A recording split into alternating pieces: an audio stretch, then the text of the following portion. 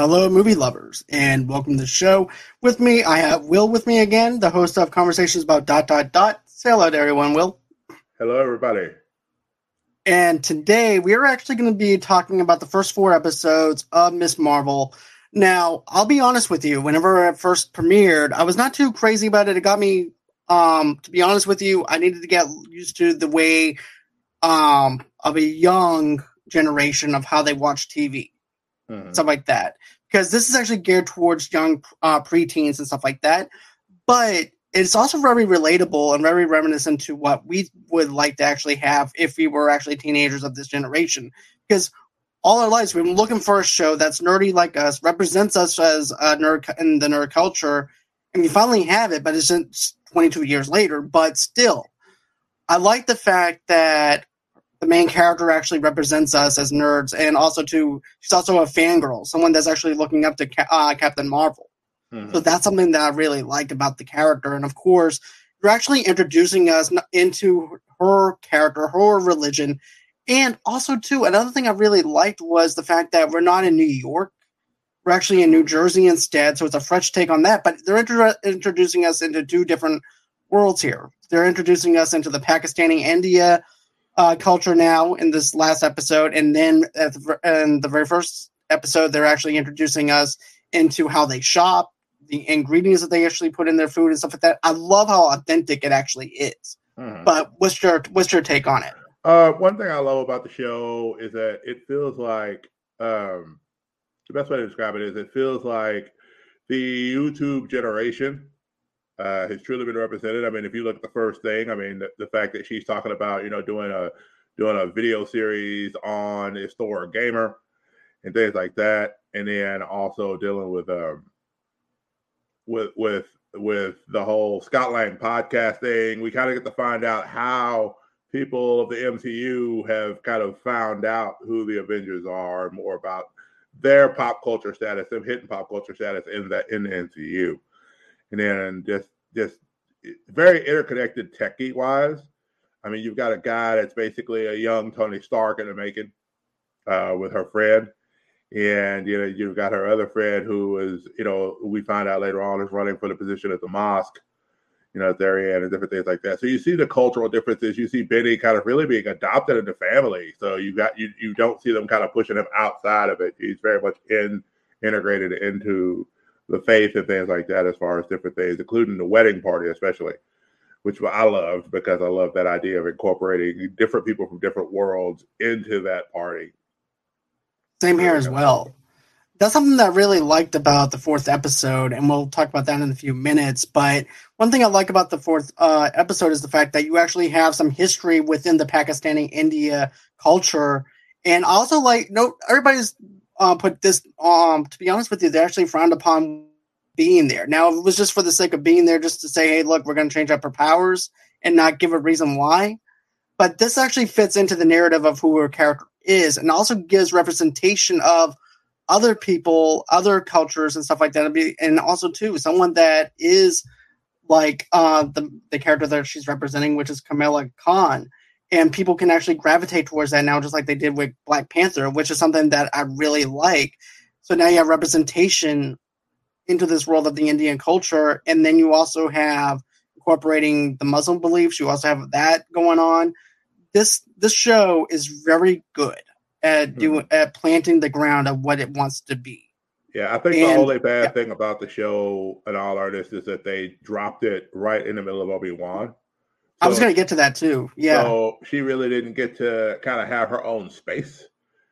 And I'm not for sure. I'm guessing scheduling is just the way they played it, but it felt like it would have been better if right after Obi-Wan had come out, this had dropped, and then right after this dropped, then She-Hulk drops. Like, it felt like there should have been a better bridge of time.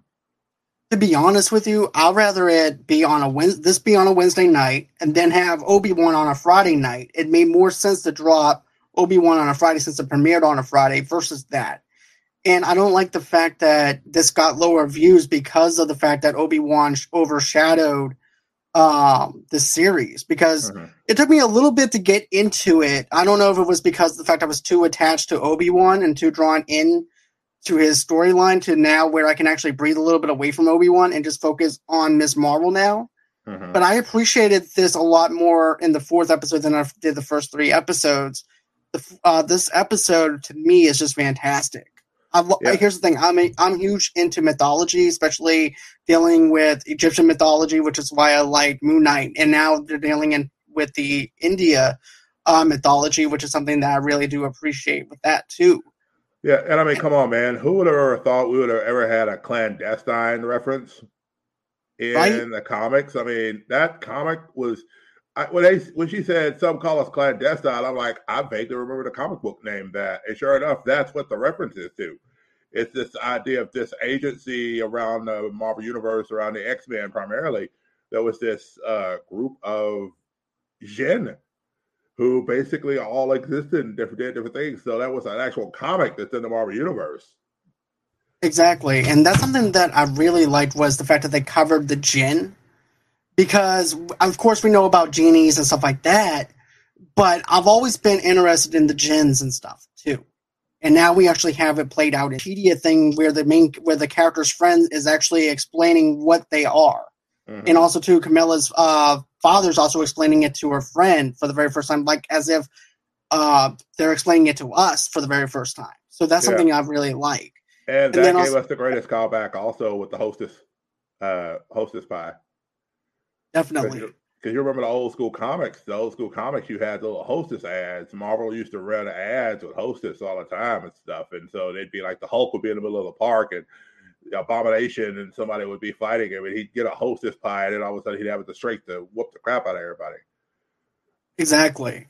And, another thing too is I like how they're showing us the tour. Basically, this is actually the best adaptation of what India actually looks like as well, because you're expecting dirt, you're expecting it to be dusty and everything else, and then you look at it and it's a beautiful country. Mm-hmm. And it actually, whenever Camilla is actually on that tour with her cousins, it feels like we're on that tour with her and exploring this and learning the stuff that's around her for the very first time, just like she is. Right. So I like that aspect to it. And then of course we get the dagger. The dagger thing was actually pretty cool to actually see. And then of course she's trying to learn where her grandmother actually came from too, as well with the train incident, especially whenever we actually see an image of the train coming out of the amulet, whenever she pulls the fire alarm, and of course that fight scene in the kitchen and stuff like that. And then of course we wind up finding out that her grandmother was actually a refugee who came in and was trying to escape whatever she was dealing with. So I like that. Yeah, and it also has an interesting story about mothers and daughters. If you look at Kamala and her mom, and then you look at Kamala's mother and her mother, and like Kamala's mom, it feels like it really, the last episode really touched on that, is where she got away from a lot of it because of the fact that her mother was the same way Kamala was in a lot of ways, kind of the head in the sky, the dreamer. And she was just like, I don't want to be around that anymore. I want to be something stable. I want to be something concrete. And she just kind of walked away. But the relationship suffered because she walked away. And in the same way, that relationship can suffer with her and Kamala if she's not real careful, because she's trying to be like, well, I can help you. I can be there, but you got to let me know what's going on type thing. And so Kamala's not sure she can. And so it's kind of that whole idea that I feel like by the end of this series, we're going to see those relationships healing between the moms and daughters. Most definitely. I could also see the grandmother coming back to America with them. And after the healing has actually begun and after they wind up opening up to each other a lot more, I think that even Camille, I think you're going to actually see her character change and evolve by the end of the series, where she winds up letting her mother into her life more. Because you see how much the mother is actually on her tail in the very first couple of episodes, where basically she's very hard on her and she only wants what's best for her. But at the same time, it's like, you at that age, you have your own dreams, you have your own ambitions that you want to go after. And sometimes your parents might be the best supportive person out there. But, at the end of the day, that's still your parents no matter what. But it's just sad to actually see how much emotional damage that she's doing on her, to where she has an anxiety of freezing up when it comes down to opening up to her own mother. because she can't open up to her. Yeah. So you have that part being played in here, which is also why she's knocked out during Avengers Con. Mm-hmm. Which, by the way, they need to do Avengers Con at one of the Disney World things. Like, they need to do that on a rotational basis to where they're just doing different Avengers Cons at different Disney locations, and you can pick up different swag at each one that's, quote, unofficial, but yet it's Disney controlling the narrative. So, of course, they can tell other stories as they want to tell. For example, in those narratives, like the origin of the origin of Starboy instead of Star-Lord, or different things like that. I just find it interesting how they did that. Same here as well, because I think that they can actually benefit off of having the Avengers Con being played into it, and also having that over at Disney World and stuff like that. Can you imagine just each day has like a different theme and celebrating different heroes? That would be awesome to actually see in a live adaptation into our world. But then of course she also doesn't fit in with her school. She's also an alien trying to fit in, basically because of the fact that she's different. Not only is she different with the geek culture, but she's also from a foreign country, which also makes it that much harder to actually fit into this world as well, which sucks. And then, the only friend that she has is like a Peter Parker kind of person that actually accepts her for who she is. And I like how they play it off. They bounce off each other very well. I thought that the friendship between her and that character is fantastic. Her and Bruno. Yeah, her and Bruno. Got to play interesting because of the fact that Nakia kind of had an issue with Nightlight, as they're calling her now. Like, they haven't officially given her the Miss Marvel title yet. But I don't feel like anybody there in the show is going to be the one to give her that title. I feel like that might be something that she gets at the end of the show somehow or another. I think so too. I think it's going to be something that's earned rather than something that's given. And I think that she's actually, and matter of fact, Nightlight is actually a perfect way of actually saying, hey, look, this character's a light into Camilla's family and stuff like that too, and helping her and guiding her. Well, and also that little boy, and also that little boy she saved. Yeah. And then, you think about what the priest told her, when she was just dealing with it. And, she's like, well, is Nightlight causing more harm than good? And he's all like, well, I don't think that little boy would have felt that way. And then she's like, well, I just think she wants to do good. And she just wants to be good. And he tells her, which is something straight out of the comic, Miss Marvel comics, Kamala, good is not something that you're born with. You are. It's something that you do. Exactly.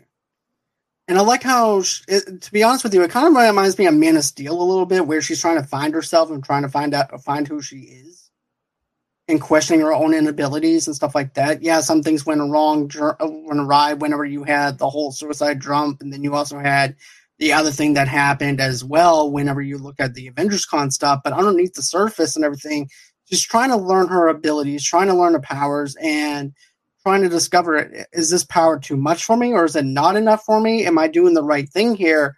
And I like that quote though that he winds up saying, it's not something that you do. You know what I'm saying? I like how he did that. So I like that quote.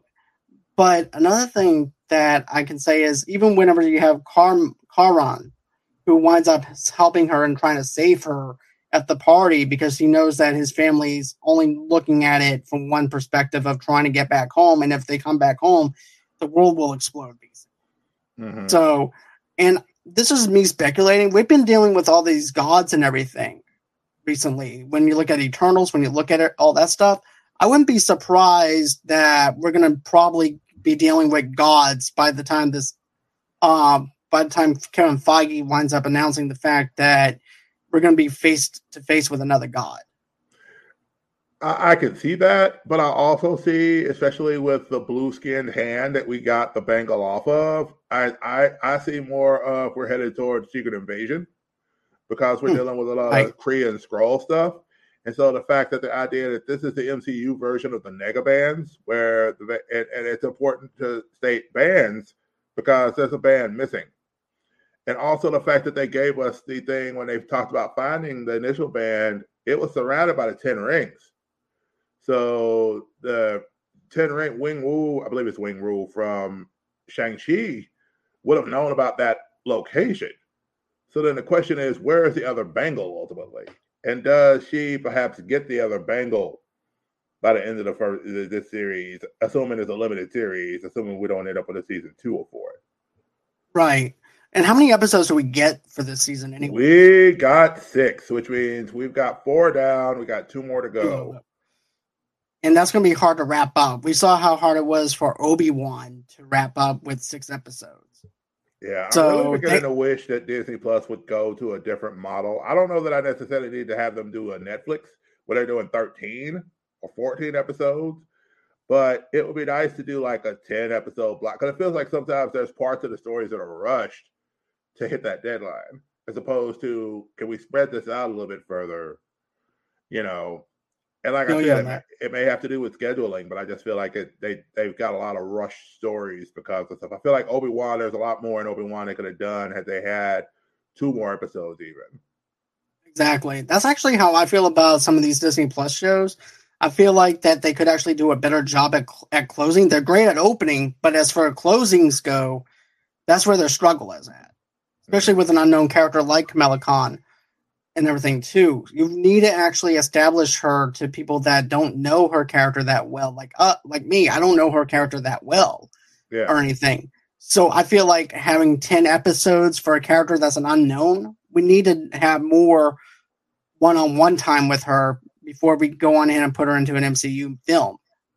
Yeah, which of course we know she's going to be in the Marvels with Carol Danvers and Monica Rambeau. So we know that she's going to be in that next film. Of course, the other reason I feel like could do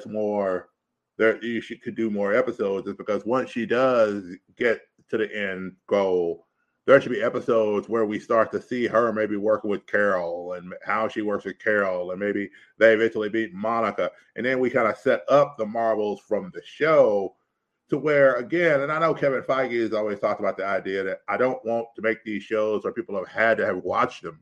But I feel like that's a big problem with, for example, Multiverse of Madness. When you go from Endgame to Multiverse of Madness, if you've never watched WandaVision, there's a whole lot there that they've got to try to explain in that movie, because if you're making it for an audience that didn't see the show in between, you know what I mean? And that's what I told my brother-in-law, though, too. If you don't have someone like me who's actually saw all the Marvel TV shows, you're going to be lost and everything. And he hasn't seen one single Marvel show, so he doesn't know how all this stuff is actually linked up. So basically, I gave him like a rough draft of how everything's linked up after Endgame, so that way he goes in there being prepared whenever he saw if he's going to go see Doctor Strange in the Multiverse of Madness. Because it can be too convoluted. It can also be where if you're not familiar with anything that's going on within WandaVision or anything like that and watching the Disney Plus shows, it's going to be feeling like a little bit of comic book fatigue for some people as well. Exactly. And I feel like Feige needs to do a better job of at least putting some kind of flashbacks in there to show the continuity between what happened after each thing, so that way we don't have to play catch up in the movie theater talking while the movie is going and trying to catch somebody up on the events. Yeah. Well, it's like I had to explain to my nephew about when we saw the trailer for Multiverse of Madness. And initially, of course, we saw the Dark Strange. And so I was thinking it could be this Doctor Strange from What If? Doctor Strange from What If, but then also seeing Captain Carter in the trailer. He was like, who's that with the shield? That doesn't look like Captain America. It's like, no, that's Captain Carter from What If. And he's like, what if? It's like, oh, I decided to watch that. They said, yeah, it'd be a good idea to watch it between now and then. You know, so that way you kind of get an idea of who that is, you know, because What If played with the idea of if Sharon Carter had received the super soldier serum instead of Steve Rogers. He's like, oh, okay, well, then, yeah. So, of course, he watched it. So then by the time we got to Multiverse of Madness and watched that, he goes, oh, okay, now this makes sense who that is. Right. So now we have some continuity between everything. So going into the rest of this season and stuff like that, as far as the show goes, I'm not. At first, I had to get used to the neon flashing signs whenever they're texting back and forth between Bruno and Chimera. I thought that was actually pretty cool. It kind of reminded me of Baby Driver where basically you wind up at the very beginning of Baby Driver, you wind up seeing lyrics to the song being played throughout the streets. Right. Mm-hmm. So I thought that was actually pretty cool and a new way of actually showing text messages versus doing it the old-fashioned way. So I definitely liked that.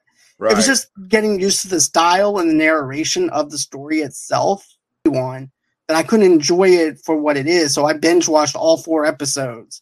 Mm-hmm. And it actually makes more sense by doing that, going into it and watching it from episode 1 all the way to 4, because you can see that the character actually evolved more in doing it that way. But I liked also, too, the fact that you have the grandmother and the daughter opening up to each other, and then she's sitting there, and it's basically you're dealing with an older version of what Chimera, what she's going through with her mom. Mm-hmm.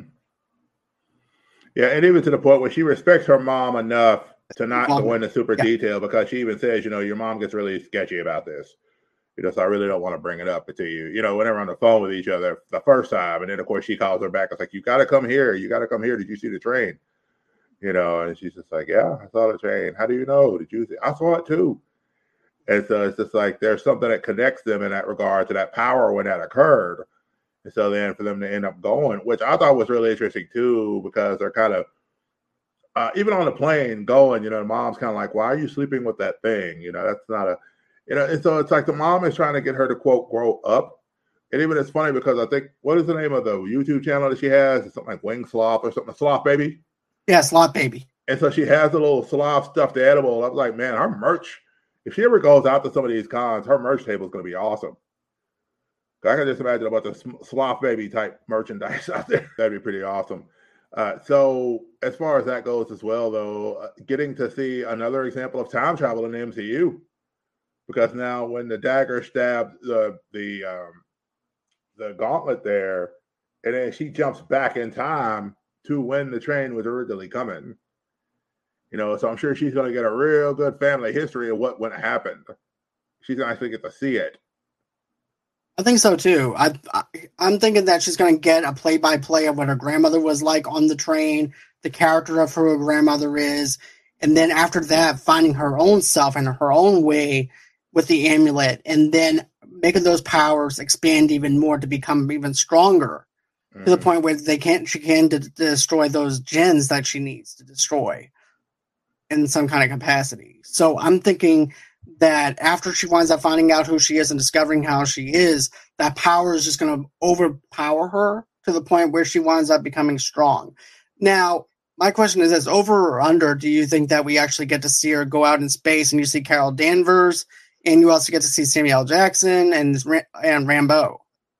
I think the moment at the end of episode 6, and I think it will be an after credit scene, is that I think she's out working with Bruno or something like that. Because of course, another fun thing about Bruno too is that he's got this opportunity to go off to Caltech. And so it's gonna be real interesting how they play that. But what's gonna be funny is she'll maybe be working on stuff or whatever. Then Carol just kind of shows up. And she says something to the effect of, something similar to what Nick Fury said. You're involved in a world that's a lot bigger than you, or something like that. And she had been investigating, looking for the bands or whatever, but now apparently she found out that the band's had a host. And so then it's like, that's kind of how they do the whole her and Bruno thing, because then it's like, I think she is up in space with Nick Fury, with Monica, and with Carol. And that's how we start the Marvels. I think so too. I think that's how we actually started off, because I was actually thinking this through my mind and everything too as I'm seeing it. I'm like, I bet at the end of the way of actually ending that series and then focusing on building your phase. Yeah. Because everybody forgets that before, Marvel didn't have a cohesive landmark that they were trying to land. They were setting everything up. Everybody had individual films. And then before you know it, we actually had what we had with the very first Avengers movie. And this is exactly what we're doing. We're doing play-by-play of individual stuff right now. When they have WandaVision, which is like an individual movie. You have Loki, which is an individual movie. You also have the regular cinematic stuff as well. Falcon, Winter Soldier, of course, and Miss Marvel, and then She-Hulk. other projects that they've got down the line that they're going to be doing. Right. But all in all, I'm excited to actually see what we have for the next 2 episodes as far as that goes. But is there anything else that you want to say as far as the show goes? I think one of the most important factors, not only in representing the culture, which is really important too, but it also sets up stuff for other stuff. For example, the clandestines that are caught are put in the Supermax prison, which we know for a fact the Supermax prison is going to be in the She-Hulk series, because that's what she's going to end up getting put through. And then also, I love the idea that the episode titles give some stuff away. Like, for example, the last episode was, of course, Seeing Red, where we got the appearance of the Red Daggers. Right. And, of course, that's a character that's actually in the Miss Marvel books as well. But it's just one character, whereas in the MCU, they've kind of turned it into a group of people, which I thought was interesting, too. And so I know just a little bit about Miss Marvel from the comics, but I'm glad they're taking a very unique approach and putting her in this. I'm really interested to see where they go from here. And another thing, too, that's funny, her power is based on light, apparently. When she was at Avengers Con, of course, put the bangle on, and then she flips back through, sees the alternative world around her, and then kind of comes back into our world. And then she's surrounded by all the lights, and all the lights are going off, and then all of a sudden she creates a light construct for the first time. Can you imagine what's going to happen when she truly gets a handle on her powers and she's around Carol and Photon? We're going to see people light up like a Christmas tree, especially with Carol Danvers. Yeah. And she's going to be just as strong as Carol is, if not stronger than Carol.